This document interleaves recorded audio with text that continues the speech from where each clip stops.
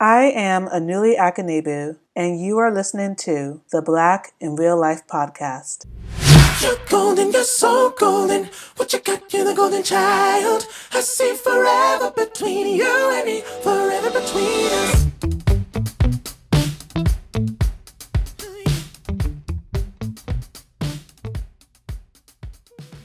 Our social interactions as humans require a fair share of performance. This is the part where that famous line from Shakespeare's comedy, As You Like It, is usually quoted. All the world's a stage, and all the men and women merely players. Whether you are an influencer or not, your interactions require that you play, that you perform. Today's guest, Salim Singleton, says that performance self-care online is one of the ways that he honors himself. Salim Singleton is a Brooklyn-based men's skincare and beauty advocate and content creator.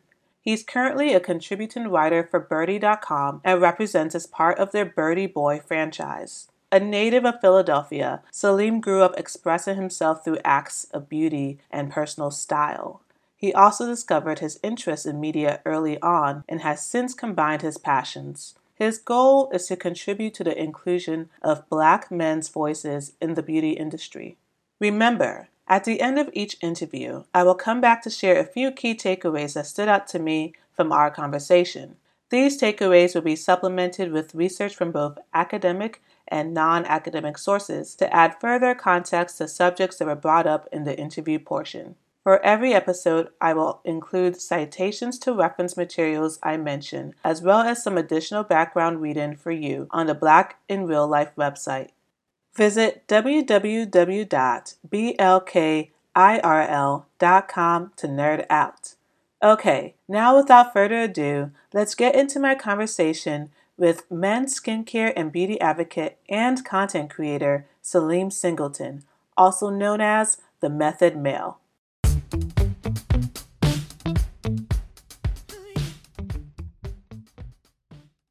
I actually read an article that you wrote for Byrdie about how beauty became your form of self-expression. So I wanted to start by asking you about some of the things in that article because I do think that they are important and grounded in our conversation. So one of the things that struck out to me is how you wrote about your first trip to the dermatologist when you were in high school. And that was a time when you were dealing with skin issues as, teens do. I definitely did. And one thing that struck me was your retelling of the experience. You had to lean on skincare advice from magazines like 17, which are predominantly catered to girls and women. And you wrote, although the magazines were mostly geared towards girls, I was somehow able to see myself within that aspirational space. So my question for you after that preamble is, as someone who is now known as the Method Male, how are you able to see yourself in an aspirational space that may not have been made for you? How am I now? Well, how were you back then able to see yourself? Okay. Well, I think the first thing is a lot of what that piece was about was essentially survival tactics for a young kid growing up in poverty who was being, it was being projected upon me, what my lifestyle may have been like, whether the calling you gay or calling you feminine thing.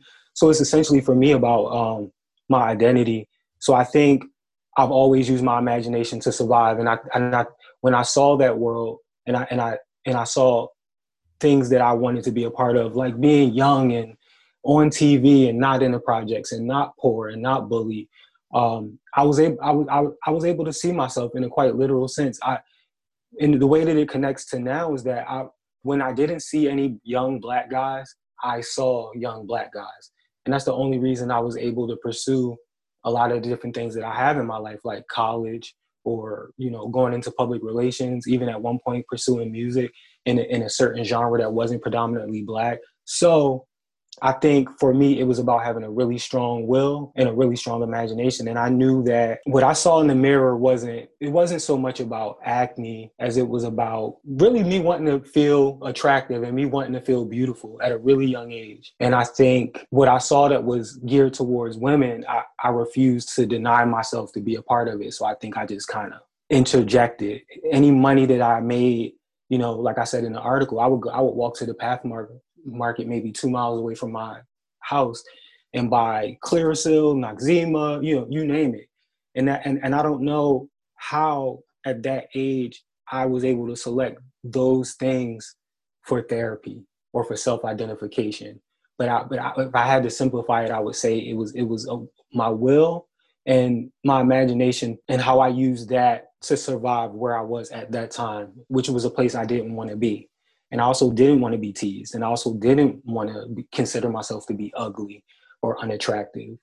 And skincare was something tangible that I could purchase that at the time was marketed to me in a way that made me feel everything would be better. And I had to be a part of that. And you also, in that article, you went on to write that, like, over time, your commitment to skincare became a defining characteristic for you. So could you talk about that? Like, what does the skincare and the rituals involved in it mean to you as a person? Very, very early, I think when I was that kid on the front step with the mint julep mask on, I think eventually, like, my male friends, maybe not in a scale that they would now, but I would get little questions. And this is a funny story. I was selling like wave kits in first grade. Like, What? really, I always tell this story. I don't know why I'm not like a big entrepreneur. I used to sell wave kits. So I think in retrospect, I've always in some way, shape, or form identified with that, what we now know as the beauty world. So I think people started to immediately associate me with how much I love skincare products, how much I love media. What it means to me now, maintenance and self-care. Although I use beauty as the platform, I like to look at what I'm doing on a personal level as what I'm performing is the physical manifestation of all of the self-work that I've done in my adult life. And I think my performance of the maintenance of my body is me honoring myself. And it's something that essentially what the Method Male is about. The method itself is about the steps that you take to become the fully realized man that you want to be, which for me was the root of this idea. Going to the therapist and just really talking about, I want to be, and I would leave and realize like, oh, let me start to emulate these habits that I would go and tell my therapist I wanted to have. Then I would go back in and say, oh, hey, I went and bought that camera. Oh, hey, I went and started to journal. And the method comes from method acting. And it's this idea that an actor takes on a character and for a certain period of time, he never takes it off. He becomes that character. So self-care for me and how it pertains to the Method Male on a personal level is about me. It's a ritual that I use to become as close an idea of the man that I would love to be as possible, if that makes any sense at all. That's actually really interesting, especially the part where you mentioned method acting, because now I'm wondering, where does Salim start and Method Male begin? Like, is it the same person or are there differences?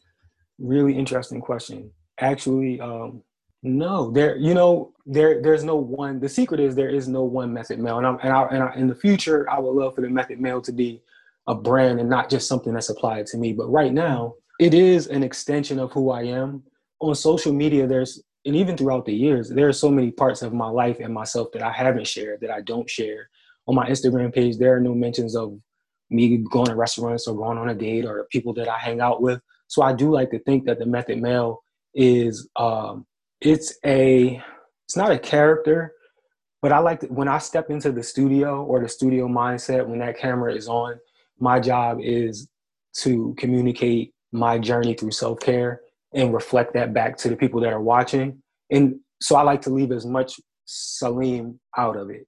So it's a part of me, but it's not the wholeness of me. Salim is a lot more complex, a lot darker, a lot more cynical, a lot more cerebral and deliberate in a lot of things, overthinking. Whereas the Method Male, I like to keep as much of that dialogue out of the equation and just get straight to the performance of self-care. And how did you go about establishing those boundaries for yourself when you started producing content online? It comes very natural to me. I'm a Gemini, and I think it's a lot of cliche things to be said, but I think creative Geminis tend to be very deliberate in our mutability, like it's code switching. And I know it's really weird, like the affect that I have on camera by myself in my apartment versus me talking to you now or even with a friend. So I don't know if it's so much something that I have to think about. I know that, like there are tangible things like I'm not going to be doing too much cussing. I'm not going to be using no N words. I'm not going to be talking about my personal dating life or drama. I've recently decided not to complain about brands at all because I now realize I can't do that. So it's weird. The method male space is almost sterile compared to if Salim had an Instagram page. And you did that on purpose. Yeah, I do it on Yeah. purpose. Absolutely. This was when I started, it hit me in 2014, literally. Well, not literally, but what had hit me is that this was my purpose. I was in this apartment, I was standing right over there, and I remember I was coming up with the idea for the Method Mail, and when the name was finalized, and it was this rush, and I had this vision, and it was not plain words, but what I felt it was telling me, lean into this. Like, this is what you're supposed to be doing. I spent so many years not seeing Black men on YouTube, not being able to relate to the Black men I saw on YouTube, not being able to use products that were being used in this new gold mine of content. So on one hand, I knew that I wanted to make content, but on another, I felt like this could be my career. But it wasn't until 2017 when I decided to use Instagram that I became more consistent. Once I decided to use my page to create my videos, from that day forward, which may have been November 2017, I completely stopped communicating as Salim. Although I still have years worth of posts left down there, a lot of that stuff, I was doing like a lot of like really, cryptic stuff, but not in a negative way. That's just my form of art. I knew, now I'm getting to what you're asking. I knew that when I started this, that my goal, I felt very strongly in 2017, if I start doing this, this could be my job. And I had all of these goals, the cliche stuff like, oh, I have my own products, I'll do all of these collaborations. I would have never known that I would have, become a writer or a copywriter or consult brands.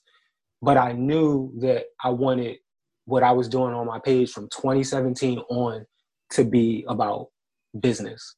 And I knew that I was building a brand. I definitely want to get more into the career part, but before that, I'm curious, when your Instagram page, before it was Salim and now it's the Method Mail, so you didn't create a new page, you just like added to the one you already had that was personal, but now you went to like a more like professional persona. Yeah. How did that feel? Like you're like evolving into a new person. I've done it a lot. I came to New York as one guy nobody called me Salim until maybe 2014 or 15. When I came to New York and started to hang out in New York 05, 06, blah, blah, blah, blah, blah, I was a whole other in the Afropunk scene, expressing myself through music. So I say that to say I had already reinvented myself back into Salim for the first time in New York once I decided to stop pursuing that form of expression. I went back into PR and totally had to flip my mind all over again from artist life and all that comes with that. So shifting into the Method Mail, one, I had a lot of preparation because I started in 2014 and was dabbling. And then two, this is what I want. So I ordered all of this stuff. You know what I mean? Like I've written this stuff down. I came up with the name The Method Mail. I came up with this kind of like tagline, creating a lifestyle for the man in progress.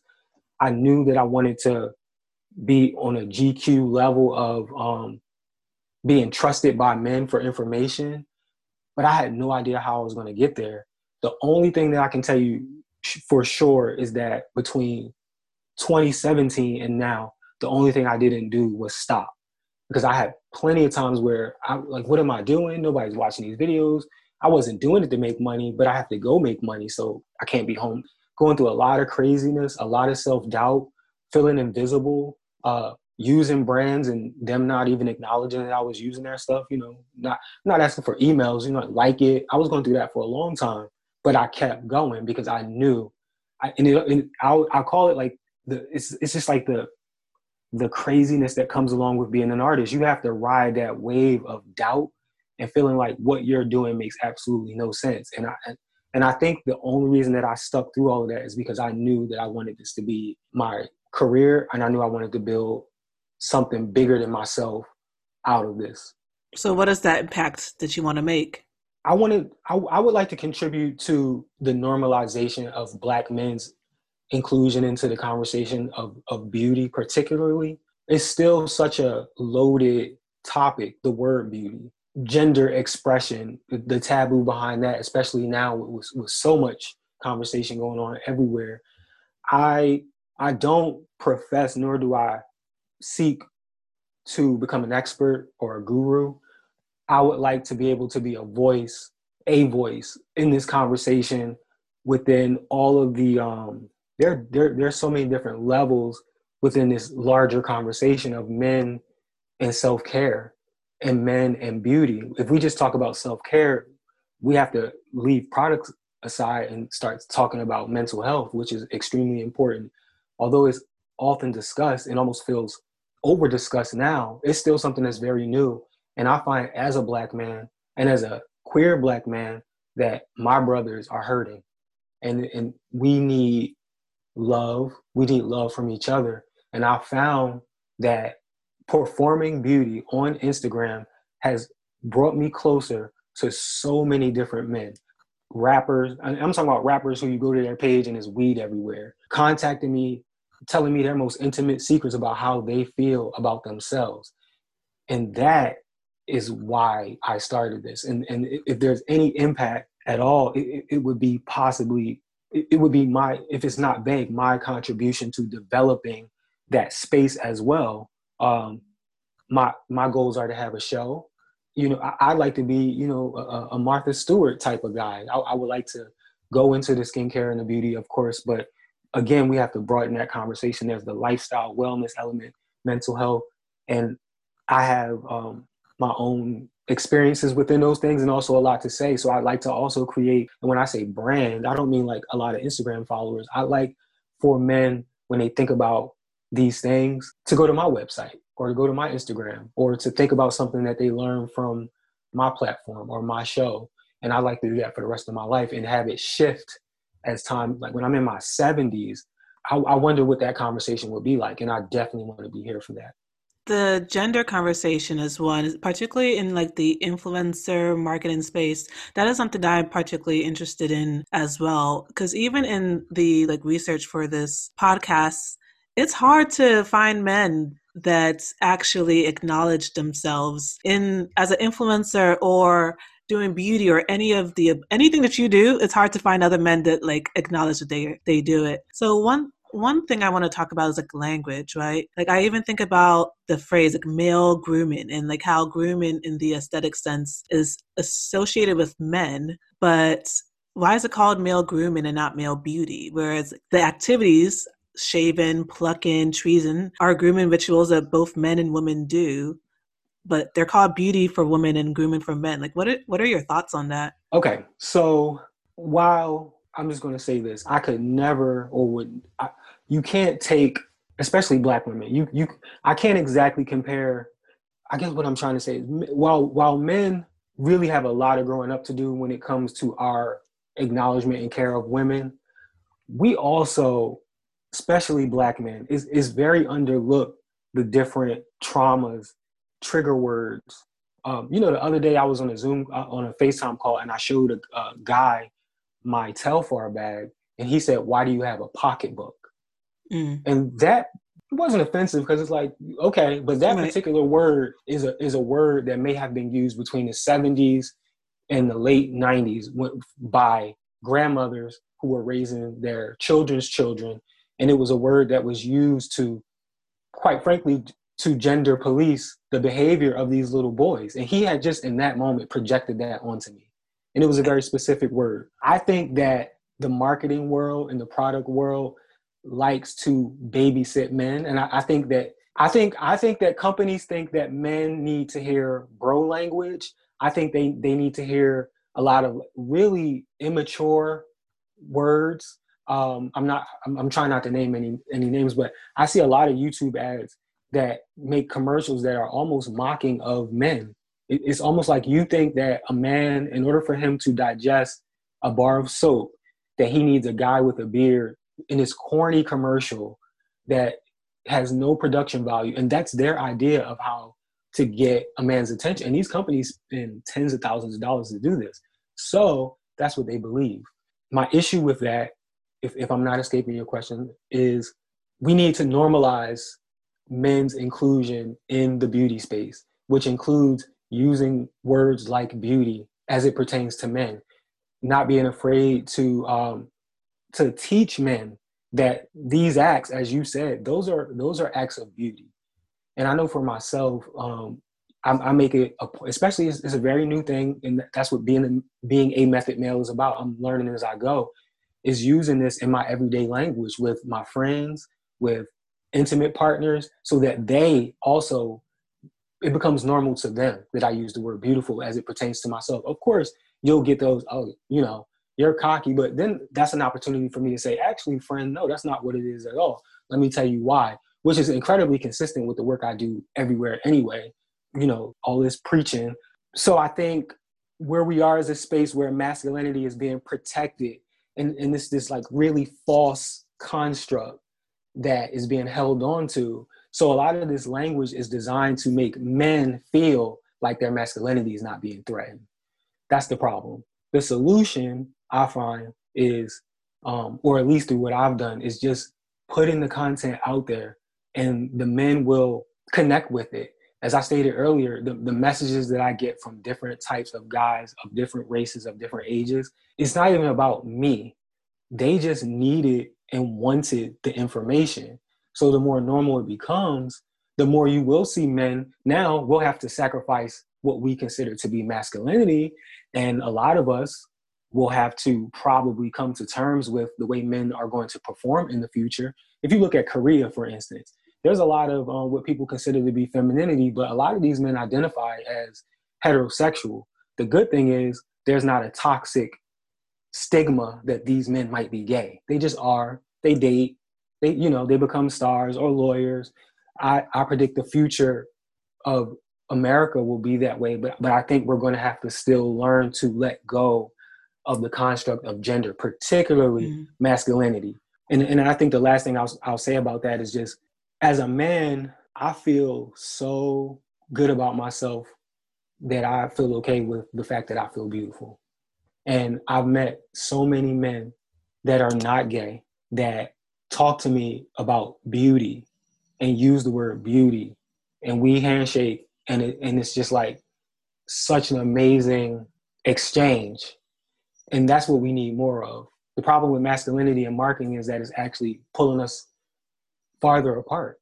And my goal is to help that conversation as much as I can. Do you believe that particularly beauty products should be marketed in a more gender fluid or genderless way? Because even on the women's side, there's definitely like a femininity that's performed to sell those products. I think we from a marketing standpoint, we should do what comes natural. I don't like the idea that I don't like the idea of inclusivity and diversity, because we shouldn't even be asking for these things in the first place. That's the first problem. So I think that we shouldn't be creating reactionary marketing that now speaks to men. I think that we should, when we talk about a product, we're talking about how a product works on the skin. And I think that language has to become more generalized, because we all have skin, right? Mm-hmm. And what I would like to see is I would like to see more dark-skinned women. I would like to see more dark-skinned women with tighter hair. I would like to see more dark-skinned men. I would like to see the spectrum of shade and also gender. But to answer your question, I don't know if we need to go and rewrite marketing copy. I think we may need to rely less on that people care about the gender language. Again, I mentioned men, but I also think that marketing thinks that we can't make decisions without gender markers, and we can. And how do you feel, like speaking of gender markers, how do you feel about the labels influencer versus content creator? Do you find them to be gendered in any way? Is there a preferred label that you go by yourself? I don't find them to be gendered. I prefer myself to be a content creator. It's what I'm doing when I'm doing it. When I'm recording, when I'm editing, I'm creating content. I don't feel comfortable considering myself to be an influencer, because I always say influencing what? People to buy stuff. I don't like that. Isn't that Even what if, you do sometimes? right, you just read right. But to say with a capital I that that's what I am doing, I don't know. That's a part of what I'm doing, and it is what I'm doing, but that's not what I am. Got it. I am content creating. I think it's a fair term. There are a lot of people out there that are killing it at influencing. I'm sure I'm influencing all the time, but I don't like being called an influencer. I find that to be pretty common in general, but also across like gender lines. But aside from that, like, why do you think there's a stigma with the term influencer?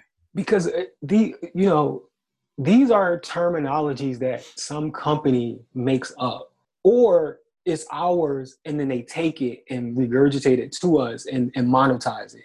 So I don't think it's so much the term, it's what it's become. Influencer marketing, like, oh, it's this thing now, of this person who fulfills this function. And I think a lot of people might feel uncomfortable with that, and I think a lot of people might feel it's pretentious, and it's really just bashfulness for the most part. But again, it's like influencing what exactly? And I also think a lot of people feel if you're not talking to huge people, you'll find that most micro influencers don't really consider themselves to be influencers. I think it's just I think we're trying to hold on to our humbleness as long as we can before we have to just claim that we're influencing. And you consider yourself in the micro influencer category since you just mentioned it? Yes, yes. And do you produce content or do like influencing work full time? Yeah, I do now. Yeah, well, yes. Instagram makes me some money now. Collaborations. Instagram has also allowed me to do consulting. I'm now writing. Not only am I writing for Birdie, I just got. I'm now contributing for AskMen.com, which speaking of all of some of these previous topics, that allows me to speak to in a completely different language than Birdie, to a completely different demographic of men and women. And now I'm copywriting, which once that floodgate is open, I can only imagine where that will go. But yes, Instagram allowed me to make content creating and influencing about beauty my job. I realized recently, actually through another interview, that like Instagram is about to turn 10 this year. And I was like, where did the time go? Tell me about yourself 10 years ago. Like, would you Mm-hmm. imagine that you would be doing what you're doing now? Nope. 10 years ago, I thought that I was going to be a indie alt pop badass, making crazy videos and deep introspective dance pop music. I had no idea. I thought that maybe what I wanted was to have my own makeup collections, and I wanted to see, I don't want to use the word influence, but I wanted what I was doing with my art and my music. I remember always saying, I want to look out in the crowd and see men in makeup and drag queens and people in cosplay.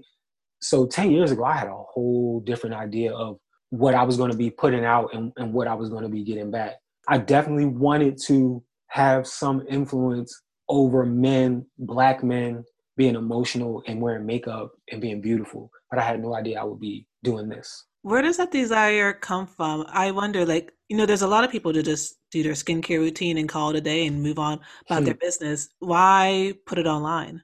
Well, for me, I've always wanted to be on the TV. I've always been a writer. I've always been a storyteller, and going back to that childhood space. And if I could even go back to that first question, I even saw myself on the actual TV in the ad. You know what I mean? So as I got older and the world changed, and I remember as soon as I got out of college, I had a bunch of friends. We all wanted to go into filmmaking. I remember having a conversation with them saying, we may not go to Hollywood right away, but let's just shoot our own pilot ourselves. And then look at what everybody does now. And I'm mentioning that because I knew that I was going to get my foot inside of the media somehow. I went to college for PR because there was no film, and PR made my ears stand up because I knew that was the media. And the compromise was, no, I wasn't the client and I wasn't the star, but I was definitely in that mix. Same with going into production. I love a set. I love coordinating projects. I love even today, the hecticness of all of this.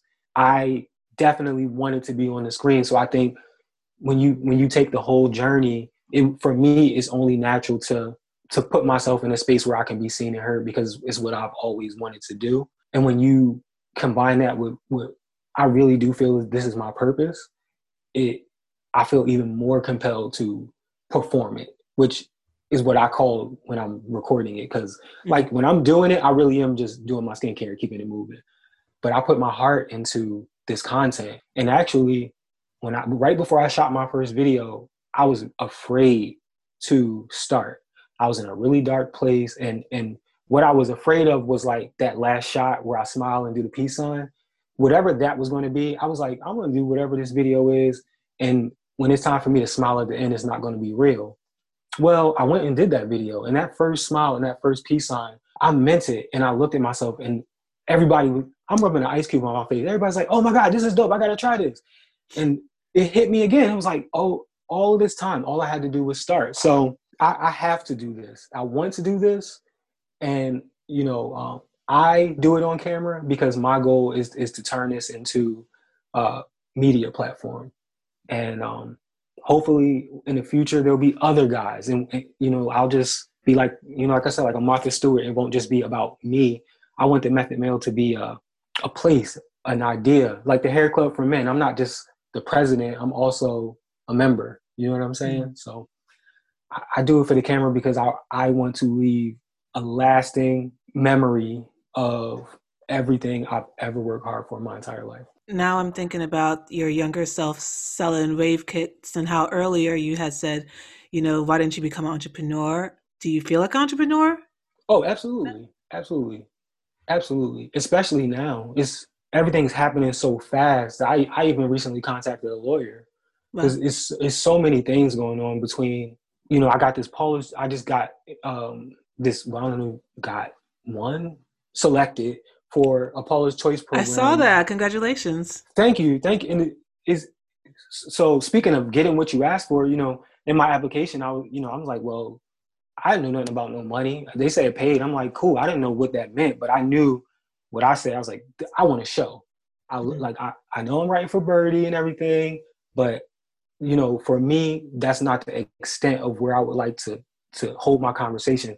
Now that I got it, it's almost, I have everything I need to make that next step to materialize what it is I want to show everyone. So I'm always losing it'll get to me. But what was the question? One more time, I almost lost it. If you see yourself as an entrepreneur. Yeah, yes, I do. And I find, thank you. I found that even if I didn't, I have to. That's what I was getting to. Because quite frankly, I know you wanted to talk real anyway.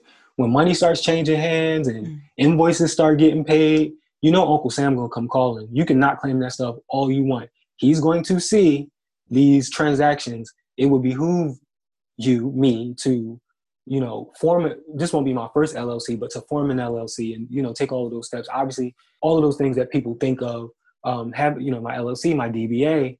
Also, I've always been planning to have a back-end creative agency. So that's something that I don't know when that's something that I could share or take a client on, but I've been working on so many things on the back end. So it's almost like everything came to me, and even if I didn't plan on being an entrepreneur, I have to protect my name now. I have to, everything from the URLs that I think of, immediately go and buy them. I have to make sure that, when I'm in a store, that I'm not rude to the person, because everybody in Bushwick knows everybody. So it's like I'm running a business now. Even before COVID, when a person would come up to me and be like, are you that dude? I'm not all like, oh, I'm smiling at them. I'm talking to them because this is a business. So yes, I do, whether I want to or not, have to see myself as an entrepreneur now more than ever. And I think every content creator, every young or young at heart Black person that is creating something tangible should start to look at themselves as entrepreneurs as soon as possible. Because eventually it's going to go there, and it's better to be ahead of yourself than the wave hit and you're like, I don't have any contracts. I have no clue what my rate is. So yes.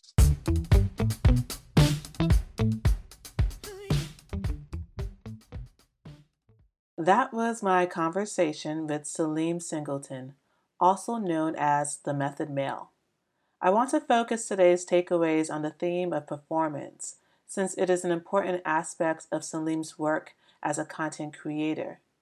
Remember, for each episode, I will include citations to the reference materials I mention, as well as some additional background reading for you on the Black in Real Life website. Visit www.blkirl.com to nerd out. My own research positions influencing as a form of labor that involves particular notions about the presentation of self.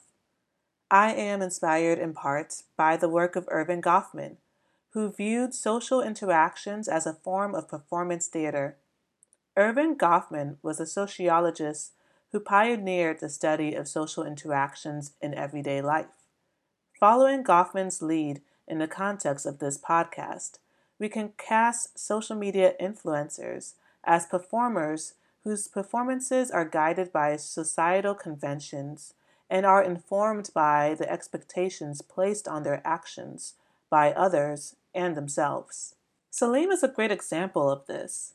In our conversation, he talked about his desire to normalize the conversation about men and beauty. We also talked about how he creates boundaries between his online persona, the Method Male, and who he is offline. He describes Salim as more complex and cerebral than the Method Male, whose actions are more informed, to an extent, by the expectations an influencer or content creator has to be a good partner to brands. For example, he shared that as a Method Male, he tries to refrain from cursing or publicly criticizing specific brands.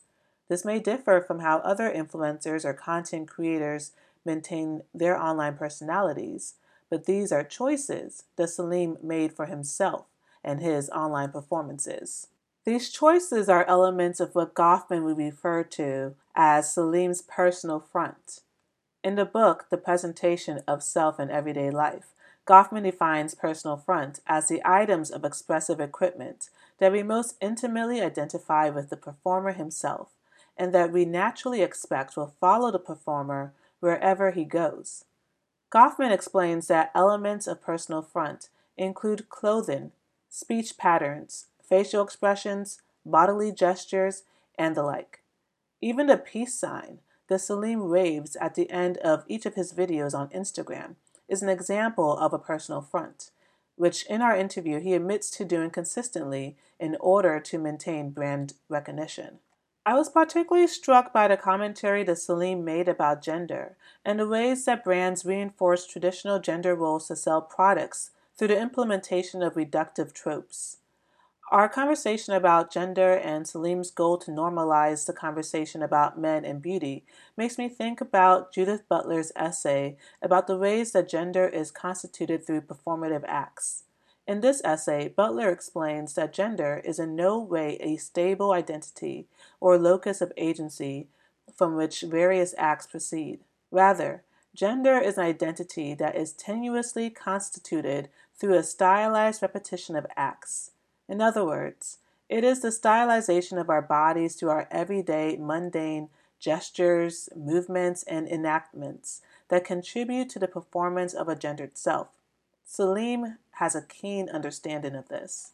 As he shared in our conversation, by performing beauty online over and over again, Salim makes it possible for other people, particularly men, particularly black men, to feel comfortable doing the same. As Butler writes, a constructed identity is a performative accomplishment, which the mundane social audience, including the actors themselves, come to believe and to perform in the mode of belief. In the case of Salim, performing beauty online allows him to accomplish two of his goals. The first goal, which is to honor himself, and the second goal, which is to inspire other men to honor themselves. To Salim, beauty isn't just for women, it is for everyone. Lastly, since I am talking about performance, I should talk a bit about the name Salim chooses to go by online, the Method Male. Salim's online persona, the Method Male, comes straight from the practice of method acting, According to Backstage.com, at its most simple, the method is an internal psychological technique that asserts an actor can train themselves under regimented practice to behave realistically under imaginary circumstances. As Salim tells it, he has essentially been a method actor since he was a kid, back when he used his imagination to insert himself in the pages of beauty magazines and television programs that were not necessarily made for him. The predecessor to method acting is the system, which is an approach to acting created by the esteemed acting teacher Konstantin Stanislavski. The system is a psychophysical model to acting that revolves around Stanislavski's concept of the magic if. Actors were encouraged to consider what they would do if they were in the circumstances of the characters they were playing. Stanislavski started teaching his system approach in 1909. Lee Strasberg, the famed acting teacher, developed his own version of the system in the 1920s, which has over time become the preference of actors who utilize the method acting approach. Some practitioners of the Strasberg method include Marilyn Monroe, Daniel Day-Lewis, Hilary Swank, and the late Heath Ledger. You have just listened to a production of the Black in Real Life podcast, hosted by Anuli Akanebu, developed by Anuli Akanebu, scripted by Anuli Akanebu, edited by Anuli Akanebu, with research support by Anuli Akanebu. The music was graciously provided by Garth, whose single Wild can be streamed on anywhere you can find music.